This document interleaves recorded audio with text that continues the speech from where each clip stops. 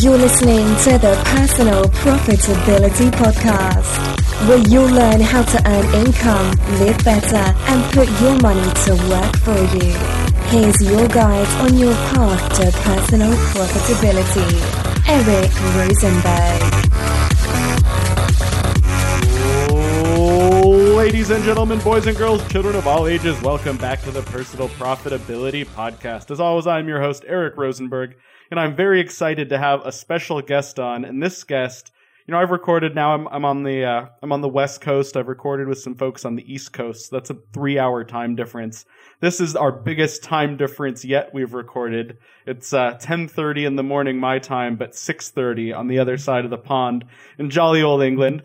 And my friend Adam Piplica is on the line with us. Say hello to everyone, Adam. Hello, I'm really excited to be here. So before we get into the meat of it, I have to share. So when I was a few weeks ago, I was in London, I guess now a month or so ago, and I got to see Adam. He invited me to a finance blogger meetup in London, which was so cool. I was the only Yankee allowed on the premises, the only American. But also on that trip, I got these really, really cool socks. There's a store. I have always thought it was pronounced Charles Tyrwhitt, but my friend who works on the equivalent of Wall Street for England over on the in the business district there. He's a lawyer there. He told me it's actually Charles Tyrwhitt. So I apologize for having mispronounced it for so long. But I went to the store. That is one of my absolute favorite stores for men's clothing. I don't wear a lot of women's clothing. But I went to the store and I picked up these sweet Union Jack socks, which the Union Jack is the logo on the British flag. So I'm wearing my Union Jack socks right now in honor of recording with someone in England. So I just wanted to share that. I love you've got it all on theme. I'm not wearing American socks, but I don't own American flag socks. I only own British flag socks. Maybe I don't know. Maybe I need to move over to London or something. No, I'm kidding. I'm enjoying living on the beach. But to get on to what we were really here to talk about is profitability topics, like always. And Adam, I met a few years ago in Denver. He came out for FinCon when it was in my hometown. My old hometown now in Colorado. And we've stayed in touch over the last, it's been 4 or 5 years, just about.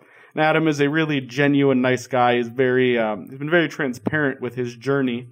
And what brought him to FinCon in the beginning was he has a site called Magical Penny, but he then went on and created a whole finance career. So let's dive in and talk about the genesis of it all. Where did the idea for Magical Penny come from?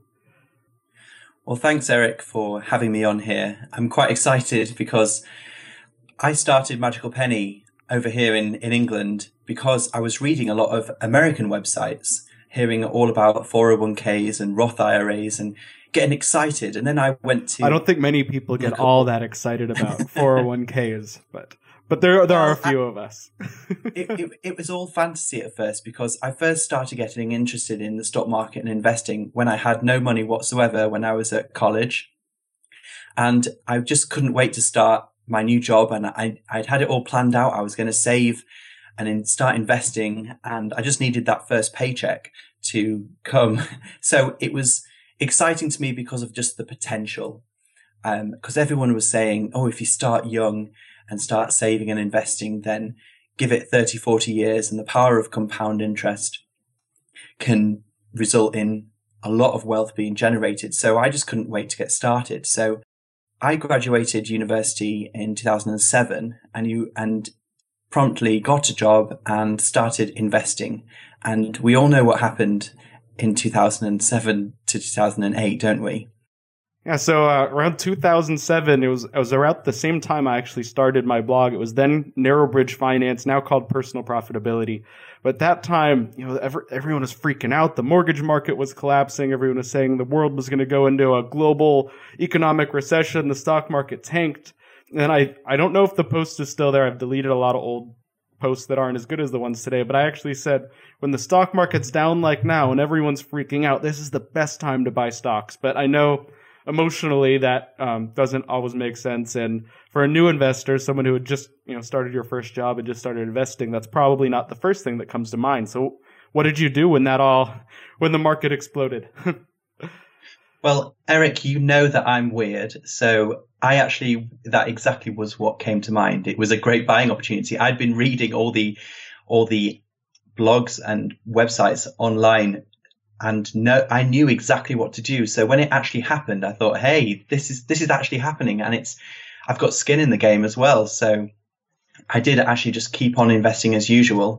And it was quite exciting because it actually meant that the stock market news was in the news a lot more than it previously was. So when I was telling all my friends about my investing journey, I think when I first started, people weren't really that interested. But as 2008 happened and 2009 happened, and the markets were still a real talking point, my friends started getting more and more interested in it. And that's kind of what inspired me to start the blog, because I was telling people about what I was doing and about the investments and telling people this is the time to start. And I thought, no, let's start my own blog and be able to reach more people and just share my message. So that's how Magical Penny happened. And the name Magical Penny comes from a song that I used to sing when I was very small, called Love is Like a Magic Penny. Hold it tight, you won't have any. Give or share it and you'll have so many. They'll roll all over the floor. Love is something, if you give it away, you end up having more. So I thought that really does describe compound interest and having so many pennies that roll all over the floor. So I thought it was quite a fun name, and I couldn't get magicpenny.com, but I could get magicalpenny.com. So I registered the domain, and the rest is history. And here we are. So what was your first job out of when you finished at the university? Did you know you were going to go into a financial line of work, or did that happen because of the website, or what was the process there? I did a history and politics degree, so it wasn't directly applicable to any job really. But I knew I was interested in marketing and writing, and I'd had a part-time job while I was at university working for a market research company that used to do research for all sorts of different companies, from Vodafone and the mobile phone company to a bread manufacturer to a power company. We used to check on how their advertising was performing. So I just thought it was interesting because they worked with big brands and did lots of exciting projects. So I did that. And I worked in the quantitative side of it, so very numbers driven. I would never say that numbers were an absolute passion of mine, but I really had a healthy respect for numbers. So I was quite pleased to work in a numerical quantitative side, looking at the research data and finding the stories within that data. And I enjoyed it because it had the mix of in marketing and numbers and the story within the data. And I enjoyed it for a few years, and I was doing Magical Penny on the side. Each night I wanted to get my creative outlet more shown. So it was really good to have to juggle both those things. Funny story, at one point I was working late and I posted on Facebook that I was burning the candle at both ends and getting really excited about all this opportunity and things I could do and creativity. And then in the morning I slept in and was late for work. And I felt I was really embarrassed. And one person put a comment by saying, Adam, in order to burn the candle at both ends, you have to actually wake up in the morning. But it just showed that I was just excited about both my work, and I was excited about this new online aspect to it when I was writing and sharing about investing. And I started getting quite a lot of traffic quite early on just by thinking of interesting angles. My most popular article that kind of put me on the map, so to speak, was how I compared saving money to how people on Subway sandwiches persuade customers to have more cheese on their sandwiches. The point of the message was you need to assume that you want the cheese. So they don't say, would you like any cheese at the end? Or they just assume they have the cheese in their hands and they're about to put the cheese on the sandwich and they go, you're having cheese with this, right? And people, because they've made it seem automatic, or there's an assumption that they want cheese. I love cheese. Then who doesn't like cheese? We're sorry, lactose more likely than intolerant people. not, you're going to choose the cheese on your Subway sandwich. And I thought that's exactly the same with money. You need to make it automatic. You need to have an assumption that, of course, you're going to be saving money. You should save first, not save what's left at the end of the month. Save first. And because I had that cheese story, and yes, Americans love their cheese, it was quite a hit in America, and I got quite a lot of traffic, and it put me on the map. So it was a fun journey. My aunt and uncle and one of my cousins all went to the University of Wisconsin. And Wisconsin, as any American would know, is famous for its Wisconsin cheddar. So we have some cheeseheads in the family, but there's actually an NFL football team, the Green Bay Packers, that people wear cheese hats to go to the game because they're so dedicated to the cause. That's where the cheesehead comes from. But I don't like the Packers. I like the Vikings, which is one state over. That's where I was born. But that's a story for another day. We don't need to talk about American football.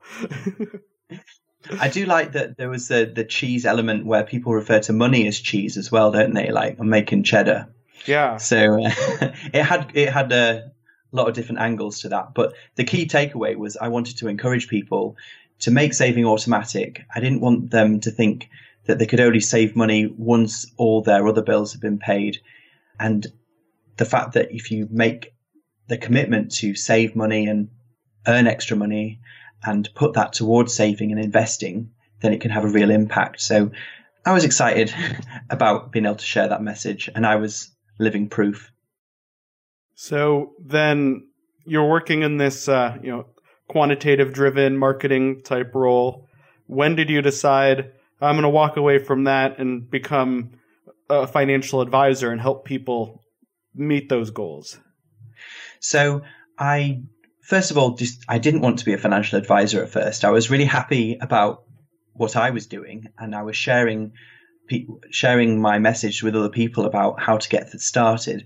But I was really nervous about telling people what to do. I was mostly just saying, this is what I did. Obviously, I don't know your circumstances, and I'm not a financial advisor, but this is what I do. And then more people would email me and say, what would you do here? And I'd say, well, I'm not a financial advisor, but I would do this. And then I thought, why aren't I a financial advisor? I had decided that I wanted to work more with online publishing and websites and things because I had started getting revenue from the websites with writing and people wanting to link to them, and consulting as well. People wanted to grow their websites and they wanted to hear what I'd done and how I'd grow it, because I was always really interested in that marketing side. Mm-hmm. So I actually left my job to just be a blogger essentially. And that was great, but there was something about that I just felt limited in a way. I was interested in the marketing side and the writing side, but I wanted something behind that. I wanted a little bit more substance. I wanted to be able to help people more. And I felt, after meeting financial advisors at FinCon, the conference where we met, they inspired me that not only were they making money from their blogs and from their websites and through writing and by being creative, but they were also using their websites to reach potential clients and then take them a step further, much more than just helping people by sharing an article or a strategy. They could take them by the hand and invest, because I realized that even though my friends who I was telling about, they had the information, I'd given people the information on my website. Some people with all the information in the world, they don't take the next step. They don't start investing, and they don't know where to start, and you can have information overload. And I felt if I was a financial advisor, I could take people by the hand, and I could take people to a next level in a way that you can't do with a blog. So I decided I'm going to be a financial advisor.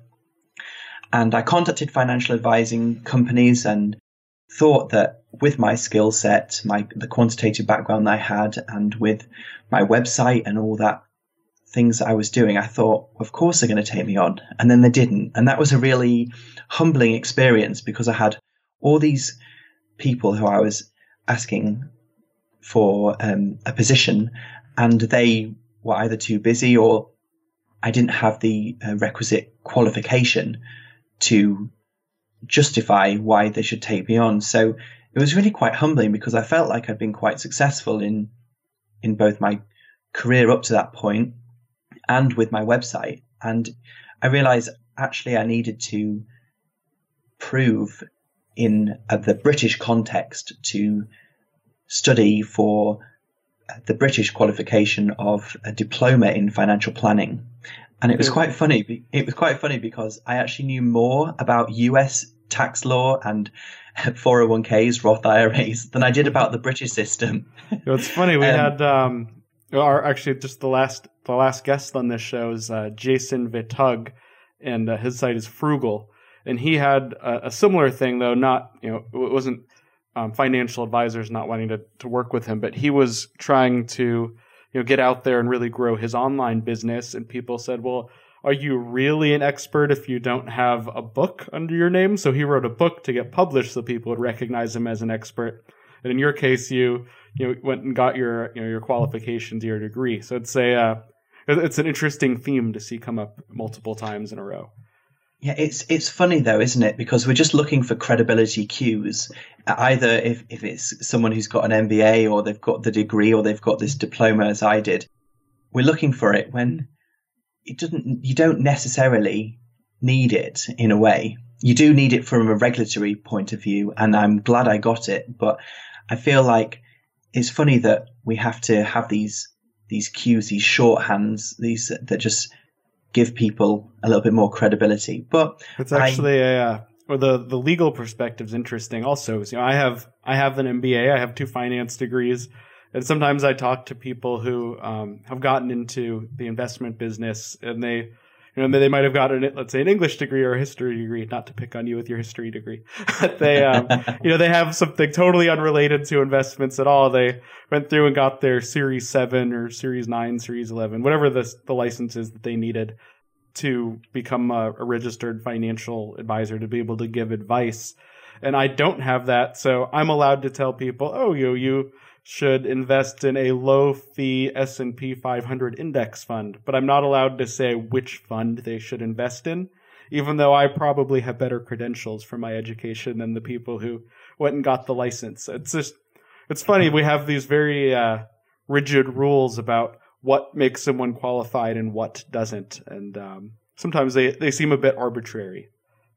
And I actually met at that blogger conference event in London that we met recently when you came over. I actually met someone who had done the complete opposite route to me, and we'd both crossed over and gone to the other side. He was a financial advisor and helping people, and then started a website, and he felt he was able to provide a lot more value, and he got a lot more fulfillment out of the website side.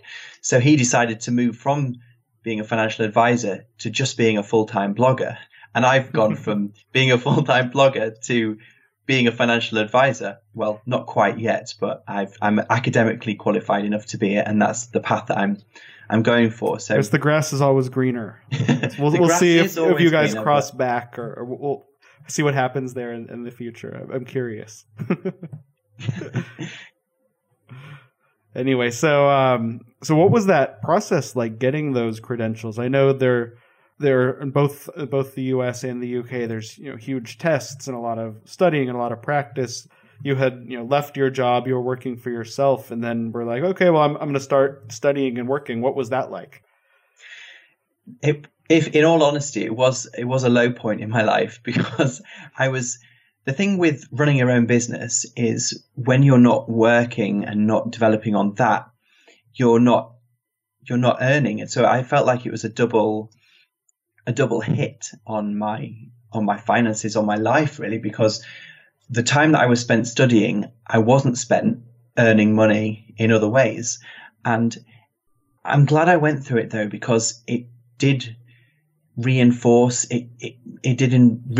my choice that I wanted to do it. It made me really want it. And also, it was a perfect opportunity to prove the power of having a savings account and having the investments, because you never know when you might need it. People talk about an emergency fund and when it rains and things. And the fact that I'd built up a cash cushion of savings over the years, I thought I was saving for when I was old and grey, but actually, as it turned out, I was saving to allow me to make this transition a little bit more smoothly than I otherwise would have been able to do. I felt the same way when I left my full-time job. Not even, I guess now it's now 2 months ago and change. I left my job and it was the same thing. I knew there was no way I was going to be able to leave any kind of job like that if I didn't have a significant safety net. So when we actually sold our house in Portland and did well selling our house there, we made 20% on it, which was great. And did that the same time I left the job and we moved down to California. So not only did I have my emergency fund and other additional savings, which I haven't had to tap into, I'm knocking on wood that I won't have to. And my dog just thought someone knocked at the front door. That was just me, Yogi. That was not the front door. So yeah, that was, it was nice to have that. But then selling the house also, I had, multiple years worth of income saved up there that, if all else fails, I knew I'd be okay. So having a cushion like that, it can really allow you to change your life when you want to change your life and not feel chained to whatever you were doing before. It gives you a confidence that you can't really describe, but it still was a difficult journey. And I kept on.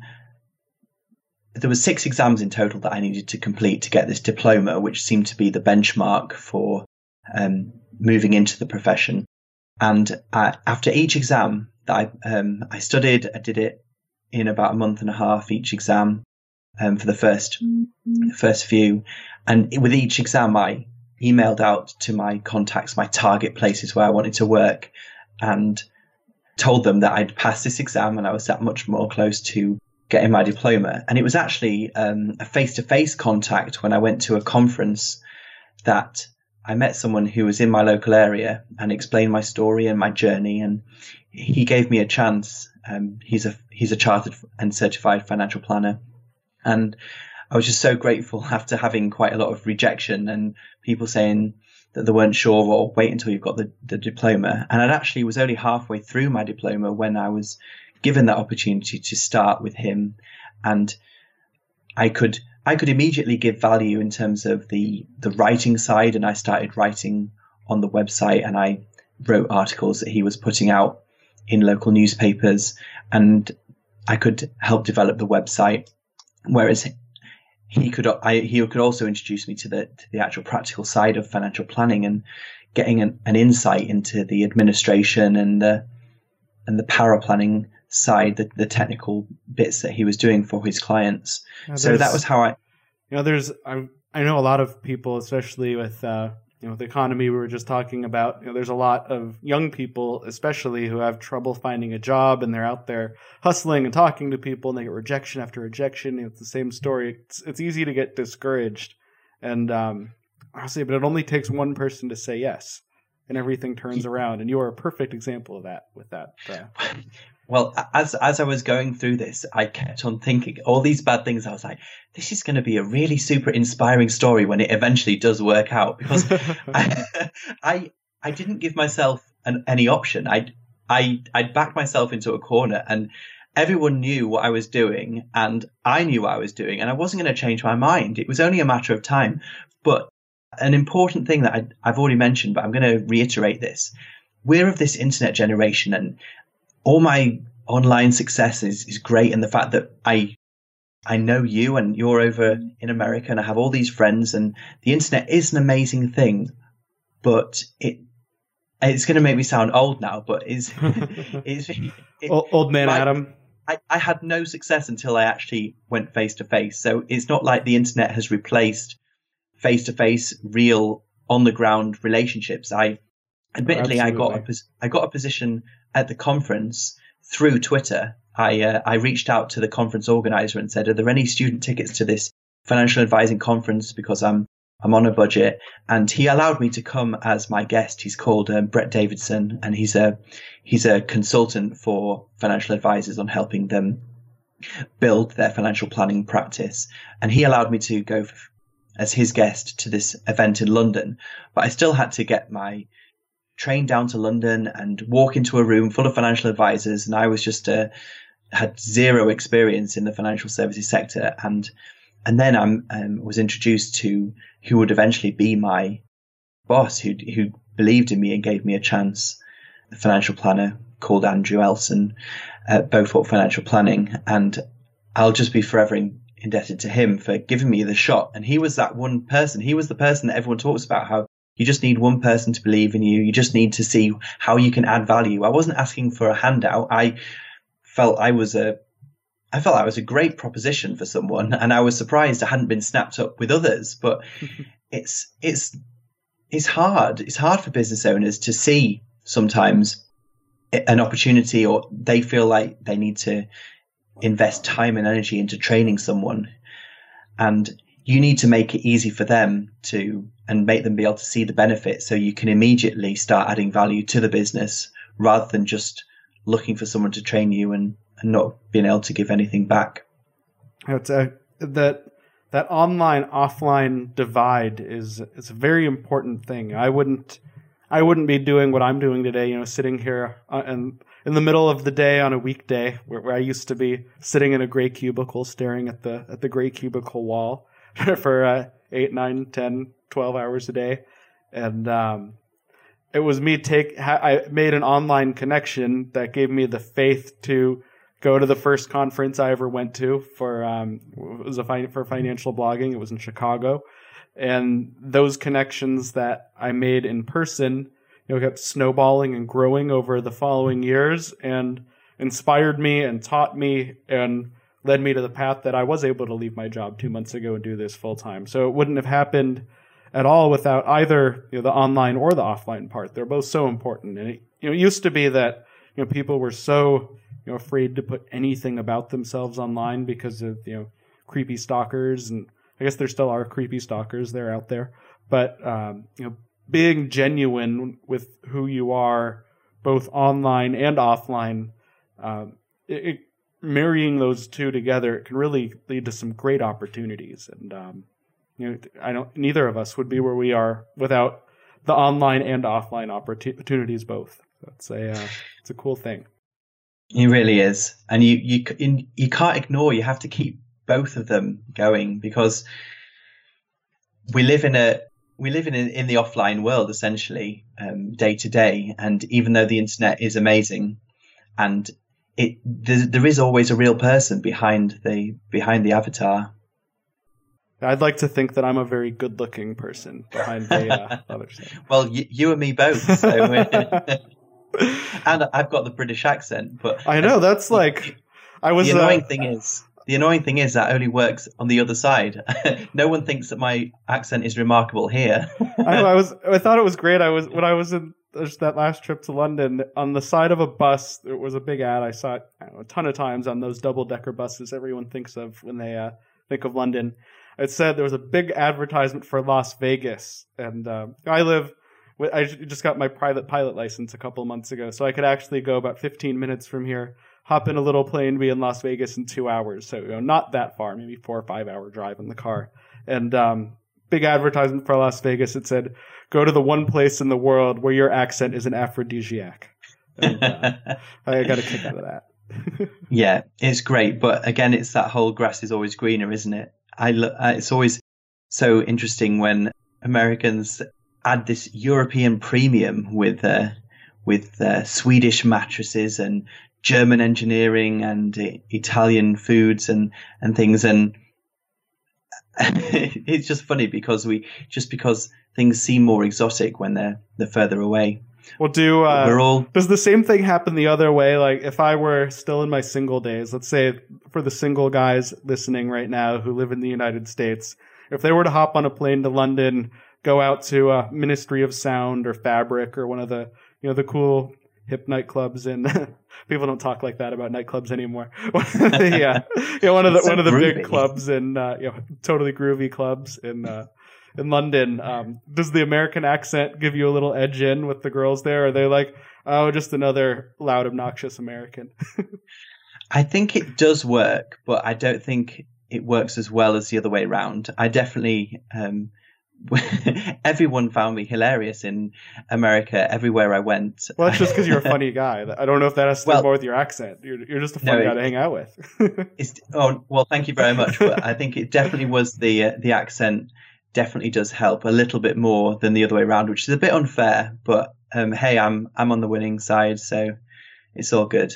I have to bring this Wisconsin thing we talked about full circle. I can't believe I'm about to admit this on the internet, but I have once upon a time seen this movie called Love Actually that a bunch of girls and a bunch of friends that were girls, not girlfriends, in college, like kind of twisted my arm into watching with them. And there's a part where this guy who's from England he's just down in the pits. He's having trouble with dating. I think he gets dumped by his girlfriend or something. He's just having the worst of luck.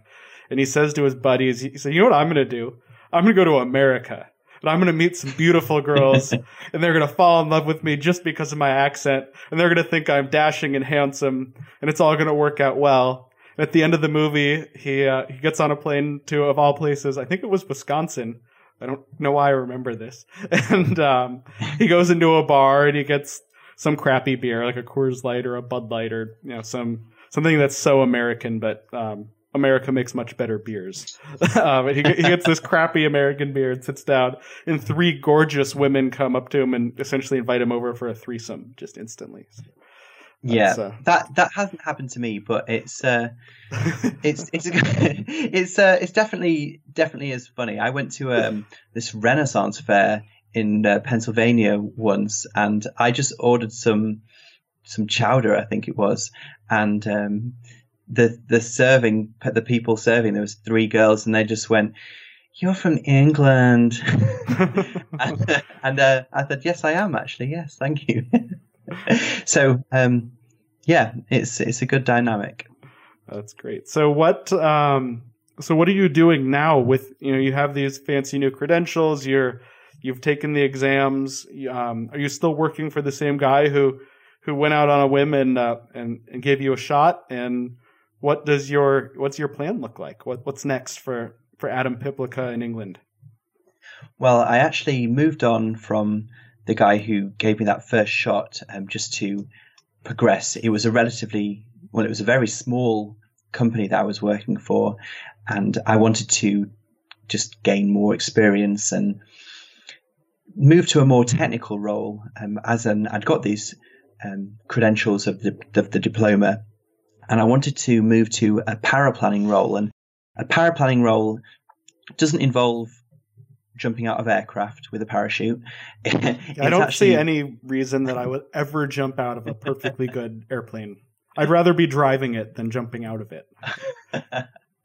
Well, this one, with paraplanning, it's essentially doing the work of a financial advisor without seeing the clients themselves. It allows the financial advisor to see more clients and to stop them from getting bogged down in a lot of the detail that we need to when we're compiling a financial plan. So I moved to a company in York where I live. That's a little bit closer to where I live, and I'm now in this paraplanning role. So I get to work with 6 or 7 financial planners, financial advisors, and they come up to me with different tasks. Like I might need to research a pension or a retirement vehicle here, and might need to look at these investments there, and need to make sure that the investments are matching the risk tolerances, and I need to do research on the tax implications if someone wants to take some money out of a bond, or they want to buy a house as the base to take the money, because each different product has its own fine print essentially that impacts on the tax implications and other things like that. So it's really interesting that I get to see how 6 or 7 different financial advisors work, because each have their own different style. Some have an expertise in one area or another, and it's really just allowing me to learn. And it makes me think, when I'm a financial advisor, what am I going to do to take from the best of all these different financial advisors that I'm working on. But I'm also managing to stay in the creative space. They know that I'm relatively good at writing. I wouldn't say I'm a brilliant writer, but I do enjoy the creative outlet of writing.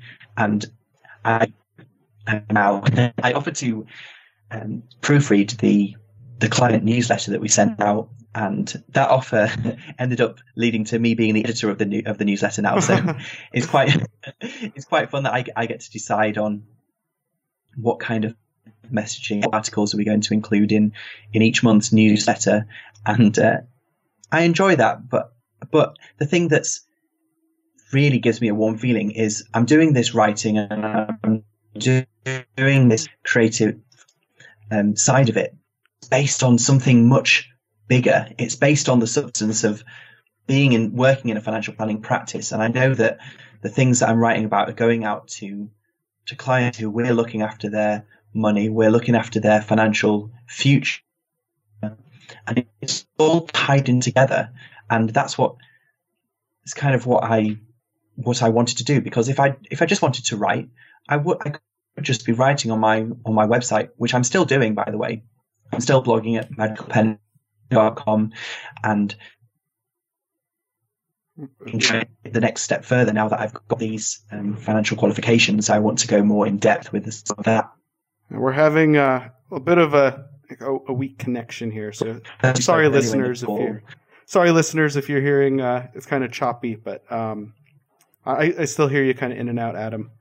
But I think I think with the connection weakening, maybe we've had a good pause point until next time, because I would love to chat with you again. You have some great insights and useful information, and people just like to hear a British accent, as you say. So more British people on the show, the better, right? So anyway, if again, sorry to cut it a little shorter, but I want to give everyone a. Well, I'd love to.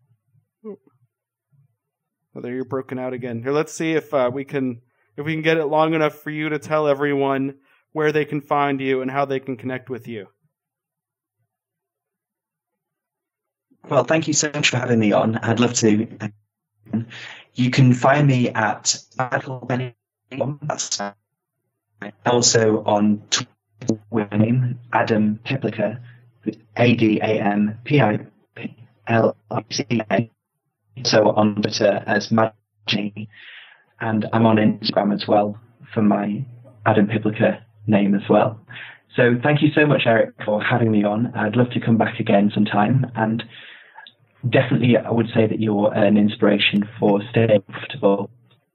Thank you. And if anyone didn't catch all those social media things and the website, those will all be in the show notes at the in the content on iTunes. You click the little down arrow, you can see that, or you can just go to personalprofitability.com, open up the latest episode at personalprofitability.com/blog, and you'll see Adam's bright shiny face there, and you can click through to his website or any of his social channels. So, thank you so much, Adam, for being here with us, and thank you, listeners. Even though there was a little choppiness here at the end, for listening and being a part of Adam's story, and definitely go check out his stuff. And thank you as always for me for being here and listening.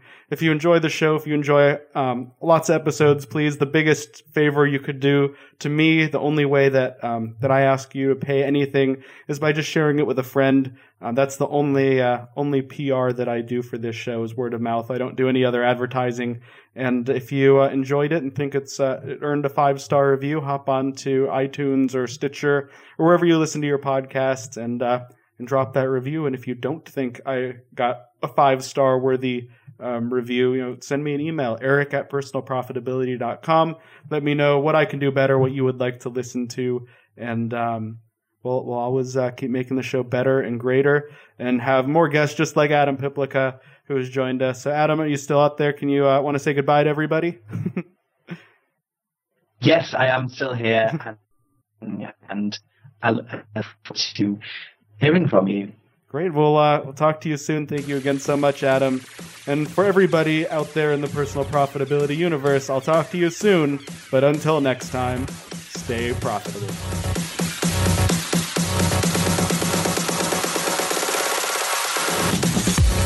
Thanks for listening to the Personal Profitability Podcast. If you enjoyed this episode, please leave a rating on iTunes or share it with a friend.